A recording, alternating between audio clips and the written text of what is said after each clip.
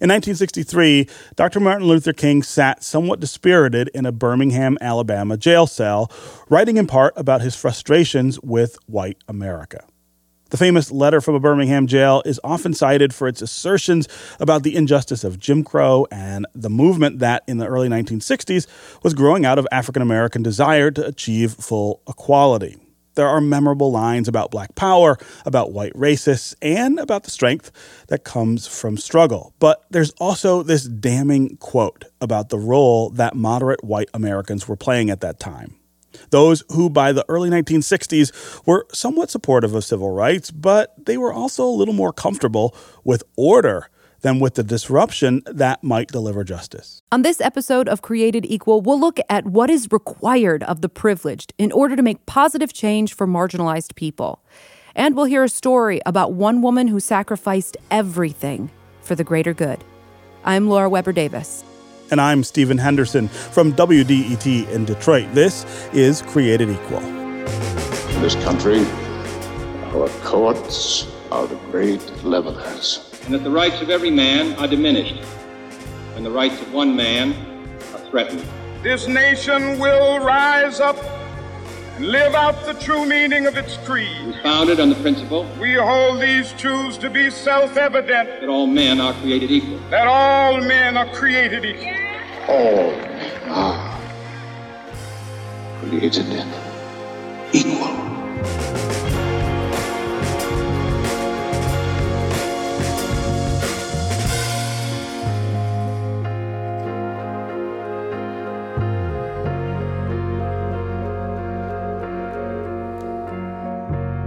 All right, so let's start with an idea that I know is going to make some people a little uncomfortable. It's just a word, but in our modern discourse, it can hit with the force of a punch in the nose. Here's the word: privilege. Here's another phrase: white privilege, male privilege, moneyed privilege. In the spaces where we talk about inequality, these phrases have real meaning and real currency. They're important things to understand, but they also have almost the instant effect of raising someone's defenses. If I say to a white person, for instance, that privilege helps explain their ability to talk back to the cops without much fear of a violent reaction, a lot of people take that as an accusation, as opposed to a vehicle for discussing why and how inequality persists. A large part of the problem here is that most people don't feel privileged. They look at areas of their lives where they feel disadvantaged or helpless, and then they think that there is no break being given to them. It becomes increasingly difficult to see how they are unduly rewarded by society for something they have no say over, like race or sex or class. It can quickly become this internal dialogue. Why should I help you when I have to help myself? You need to help yourself. Yeah, we hear that a lot. And it comes down to this: privilege carries over. It doesn't die. It holds on beyond the end of slavery or Jim Crow. It survives women's suffrage or the breakthrough of legalized gay marriage. It's not subject to policy or law. It's a foundational dynamic built into the fabric of our culture and society, and it gets passed on, sometimes unwittingly, from one generation to the next. It's not about an accusation. It's just about a reality. Privilege is something to be acknowledged and understood as a lens through which one has to view inequality and the path toward equality. One woman who got that point was Viola Liuzzo. She was a white woman who, from a very early age, cared about the plight of African Americans. That's Kim Trent, a former journalist, and she's on the board of governors at Wayne State University. That's where Viola was a nursing student in the mid-1960s. You know, she really was working against her own privilege. Everything she had was because of her husband's privilege as a white man. And even with that, she was so committed to and so horrified by the way that African Americans were treated, particularly in the South. Viola Liuzzo was a white woman who decided that she needed to be a part of this epic struggle to erase centuries of inequality for African Americans. Privilege she had. A stable life as a housewife in Detroit, far from the messy and often dangerous demonstrations taking place in the Jim Crow South. But she set that aside to join the marches in Selma, Alabama in 1965. And just 2 years earlier, in 1963, Dr. King was sitting in that Birmingham jail cell after protesting when the state of Alabama had told him he couldn't. And he penned these words. I must confess that over the past few years, I have been gravely disappointed with the white moderate. I have almost reached the regrettable conclusion that the Negro's great stumbling block in his stride towards freedom is not the white citizen's counselor or the Ku Klux Klanner, but the white moderate, who is more devoted to order than to justice, who prefers a negative peace, which is the absence of tension, to a positive peace, which is the absence of justice, who constantly says, I agree with you in the goal you seek, but I cannot agree with your methods of direct action, who paternalistically believes he can set the timetable for another man's freedom. Viola Liuzzo lived an average life, but she refused to live exclusively in the space of her privilege. She would not be, as Dr. King wrote, a white moderate. Viola Liuzzo was a housewife. She was someone who was a very loving mother. She actually had a very close friend who took care of her children, who was a black woman. And from her earliest days, even when she was in her 20s, she was a member of the NAACP, which was radical when you're talking about the 1950s.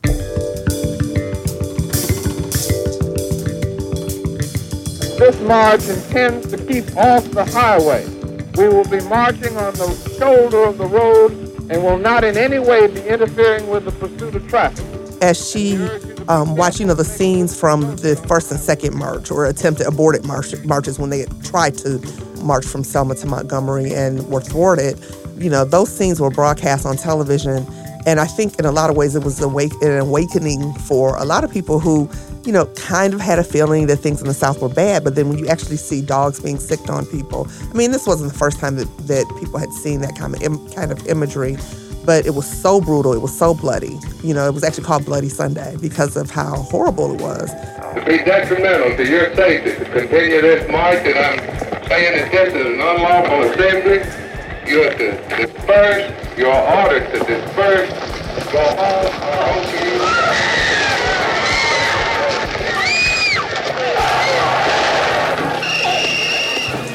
We have the right to walk to Montgomery if our feet can get us there.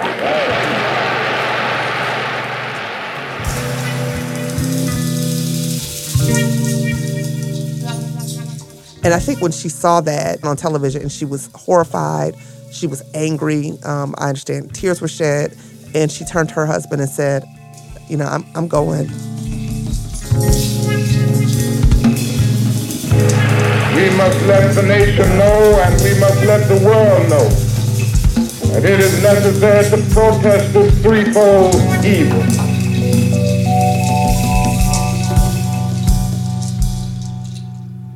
I'm not really a road trip kind of gal. I don't really enjoy long trips. She drove from Detroit to Alabama by herself in her Oldsmobile.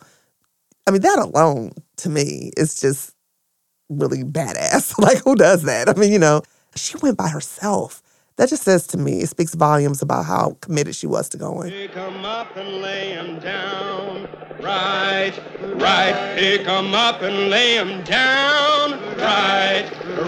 Pick 'em up and lay 'em down. Right. All the way from Selma town. Right. I'm calling into federal service selected units of the Alabama National Guard, and also will have available police units from the regular Army to help meet state responsibilities.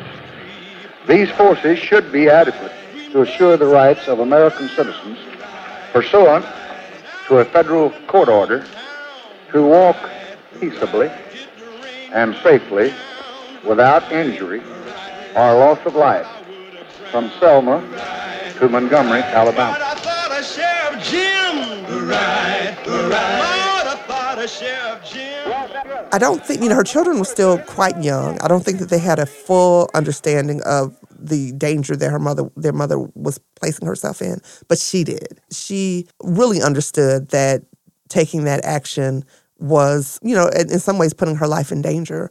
When I talked to her children about what they faced from other white families on the west side of Detroit, they grew up on the west side of Detroit, a lot of mothers were very angry at Viola Liuzzo because they also knew that she was taking her life in her own hands when she did that, and they thought it was irresponsible when you're a mother of 5 children, to make that decision. You think it's all been due to outsiders? I think it's definitely been due to outsiders. I noticed yesterday in the march, a group of my friends and I stood there, and we were able to count 5 local Negroes in the whole march. Do you think there are many communists in this procession? I think it's possibly made up of 1/4 communists and 1/2 pro-communists. We have people coming in from all over the country. I suspect that we will have representatives from almost every state in the Union, and naturally a large number of people from the state of Alabama. And we hope to see, and we plan to see, the greatest witness for freedom that has ever taken place on the steps of the capital of any state in the South. And this whole march adds drama to this total thrust. She completed the march, and then she was in Montgomery working at a nursing station. So she had actually completed her duty. Her duty was as a volunteer. She was working, as you may know, she was a nursing student at Wayne State University at the time of her death. So she used those talents to help marchers. When you do a 50-mile walk, people were having all kinds of problems with their feet and with, aches and pains and whatever else they encountered. So she was working at this nursing station. She had actually completed, and she volunteered. In fact, she insisted, she could have just said, okay, well, I did my part. I can go back to Detroit and continue my life. But she said that she wanted to help drive people back to the start of the march, which was 50 miles away in Selma. When she took Leroy Moton into her car, Leroy Moton was a young African-American male. She knew the dynamics. A lot of what happened with the civil rights movement and segregation itself was really driven by this idea fighting against miscegenation, what they called miscegenation at the time. This idea that Black men were obsessed with white women. And she knew getting into a car with a Black youth, was a dangerous thing to do. And so I'm sure that there was probably hesitation on both sides, particularly just because it was her and just this one other passenger. So she got in the car, she drove, and, a car full of Klansmen chased her.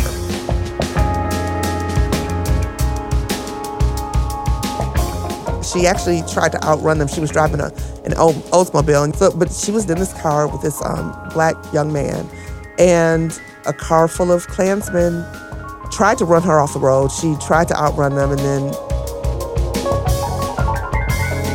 sadly, they were successful, and then one of them shot her in the head.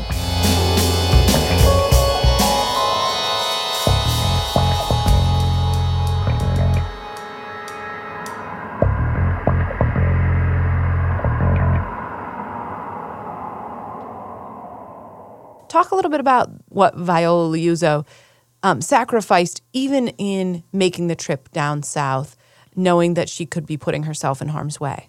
In some ways, it's not even something that I can conceive, to be honest with you. And I consider myself to be a fairly brave person. I'm not someone who kind of cowers and is afraid to say things. But there's a big difference between saying things and taking action when you are putting your life in danger, especially when you have a child, when you have 5 children.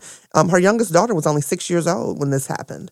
I think that's why a lot of people have framed this as an act of naivete, that she could not have known. But I think that she did. And I think that she thought the sacrifice was worth it. I don't think that she, of course, wanted to die. She had these children she had to raise. She had this husband who she loved, and she was in school. There were things that were happening in her life that were important to her. But I just think that at that moment, she thought the most important thing that she could do was offer her time and service to a cause that was bigger than her own life. This symbolizes a new commitment and a new determination on the part of the federal government to take the kind of vigorous line that will assure the rights of the Negro citizens of this nation.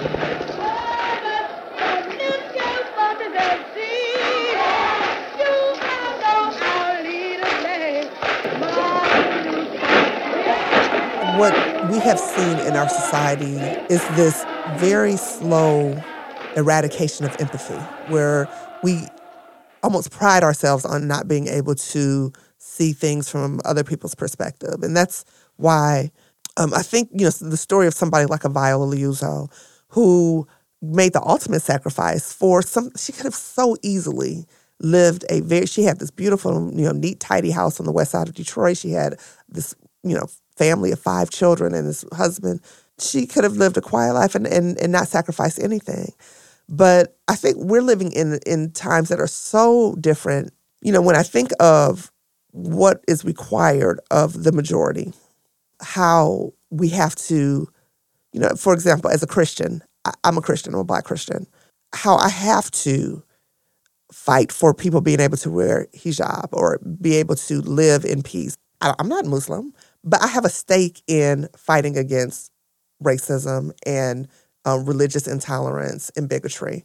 I have a stake in that because I don't want my child to grow up in a world where decisions are made based on external characteristics or your religious choices or your nationality or anything like that.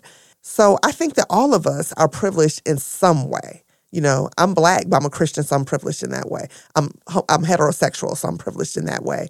There's also been this kind of backlash in the last 20 years or so where the majority really is starting to believe that they are the victims, because they've had to cede some degree of power, not really much. When you kind of look around, really, overwhelmingly, Congress is still white. Overwhelmingly, we've had one Black president in, 200 plus years. It's not as if, but I think that there was this real fear that, white culture was losing ground. And fear makes you, I think, less apt to feel empathy. But I think that we have to really, really double down on this idea that if we fight against fear, you just have a healthier and richer society when you have the strength to say, we do not accept the idea that in order for us to be successful, we have to hold other people back.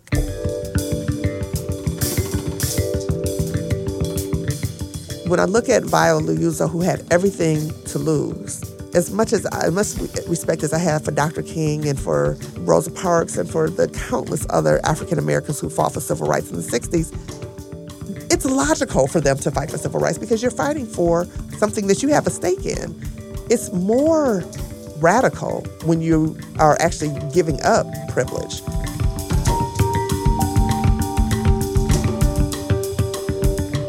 What we have to appreciate is extending opportunity to Black and brown people. It's not just about helping them.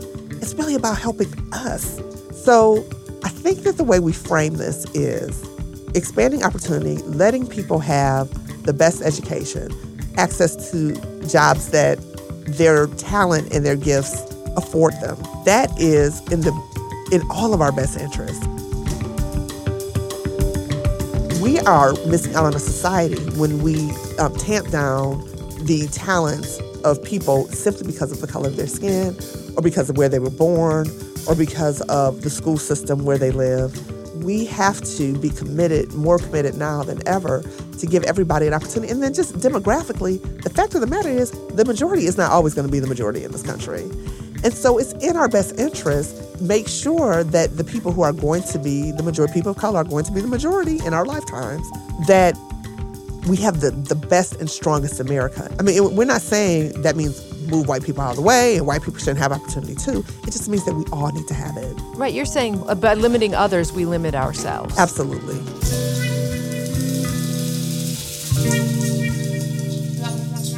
When people have ability, we should help groom them to maximize whatever innate talent that they have so that we have a stronger America and stop this kind of balkanization that we have where we think that only our tribe is the tribe that should succeed or have access. Everybody needs to have access. And that sounds so trite, but it's what we have to do if we want this country to succeed. Stephen, let's talk about after she is killed by Klansmen who chased her down. It comes to light that one of the people in the car that chased her down, one of the Klansmen, is an FBI informant.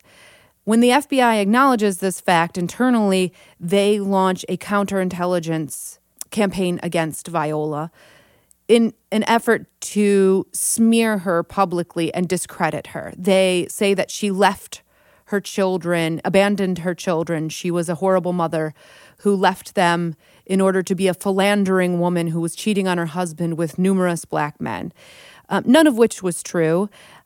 And also beside the point, but none of which was true. And they used this campaign to discredit her with white America. So I want to talk about this narrative that ends up coming, that bubbles to the surface after some time, that our government has conspired or worked against people of color or against marginalized people. Sometimes we see it blatantly, but sometimes it's happening sort of quietly. And it really does infect the minds of Americans in going forward. Well, I mean, think about the lesson here. I mean, the first lesson is if you're a white woman participating in these marches, helping out, you're risking your life, right? The Klan sends that message, and then we find out they send that message at least partially with the help of the FBI, who has an informant in the middle of it. I mean, imagine that the complicity that's there.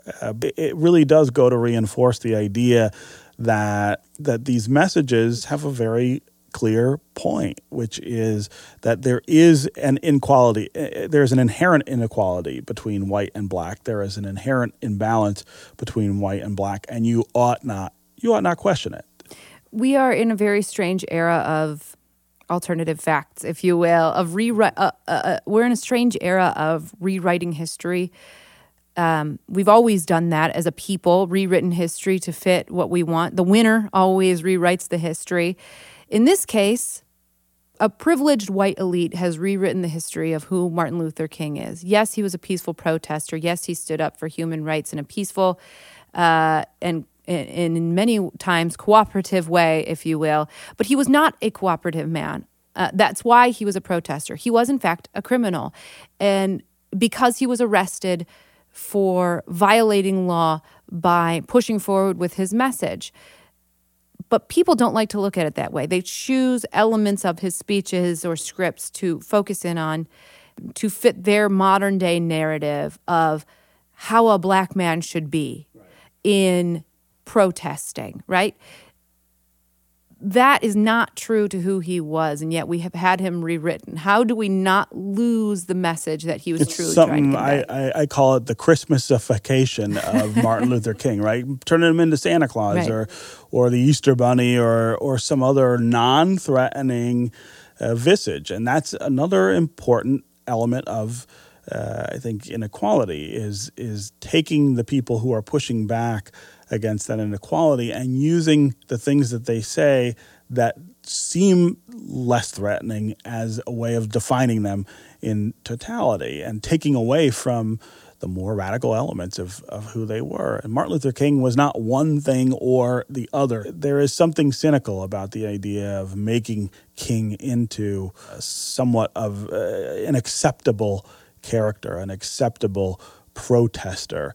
What he was a resistor. He was somebody who said, this is the way it is. I want it to be like that, and I will not comply. I will not do what you want me to do. I will not sit at the colored lunch counter. I will not have people sit in the back of the bus. We will not stop our protest because you tell us to. And sometimes that led to some violent ends. And those violent ends were as much a part of the movement as necessary to it as the peaceful marches like the one he led in 1963 in Washington. Well, there is a monument to his name and person now on the Mall in Washington, D.C., and I think that is notable in that is essentially the American government saying, this is a way to be American and an exemplary American. That is an embracing of dissent in our country, and yet there is this desire from that same level of government to suppress those who would dissent today. Yeah. Sure. Yeah, well, it's a misunderstanding in some ways. And Martin Luther King is not alone in that regard if you think about who's there on the Mall. You had a lot of people who were all dissenters. The founding fathers. All the founders were dissenters. Right. That was what made them the founders of this country was Abraham Lincoln. They're all Lincoln dissenters, was yes? a dissenter, right? Said this awful institution that we call slavery has to end, and he risked the republic to get his point across and fought a war to preserve it. Well, and ultimately his life. And it cost him his life. That is the quintessential American value, is dissent, is pushback, to say this can be better, and I want it to be better, and I have a right to petition that it be better. It's easy to become overwhelmed by the scope and size of the things that must change for a more equal society. But perhaps the first and maybe the most important step is to simply acknowledge the ways in which one is privileged in our country. I'm speaking in the categories as a white Christian male. All kinds of privilege all over that. This is Jim Wallis, a white pastor and author who writes about the need for white people to confront the sin of racism in America. He says it's very easy for white people, even when well-intentioned, to view racism on a case-by-case basis. It gets distracting when people want to make this an individual issue. Flint showed us that racism is in the air we breathe and the water we drink. It's the toxicity of the culture. So for whites to say, wait, I'm not a racist, am I? I mean, my people came after slaves, or what are you saying about me? And no one is saying that every white person is to blame for everything that's happened to every black person. But here's the principle. To benefit from oppression is to be responsible for changing it. This episode of Created Equal is the finale of our first season. But we're committed to understanding American inequality through the lens of history, and we're committed to the art of fact-based storytelling of the American experience, that experience for all Americans. We'll be back for Season 2 of Created Equal in just a few months. Meantime, we'll post occasional interviews to keep the conversation going, and we want to hear from you. Email us at createdequal@wdet.org. Tell us what you think about Season 1 and what stories you'd like to hear about in Season 2. Created Equal's executive producer is Laura Weber Davis. Our program director is Joan Isabella. Our producer is Jake Neer. The music of Created Equal is by Will Sessions. A special thank you to journalist David Dennis, who read from Martin Luther King's Letter from a Birmingham Jail. I'm Laura Weber Davis. I'm Stephen Henderson. Thanks for listening. WDET's work with the Detroit Journalism Cooperative is made possible in part by the Corporation for Public Broadcasting, the Knight Foundation, and the Ford Foundation's Renaissance Journalism Project.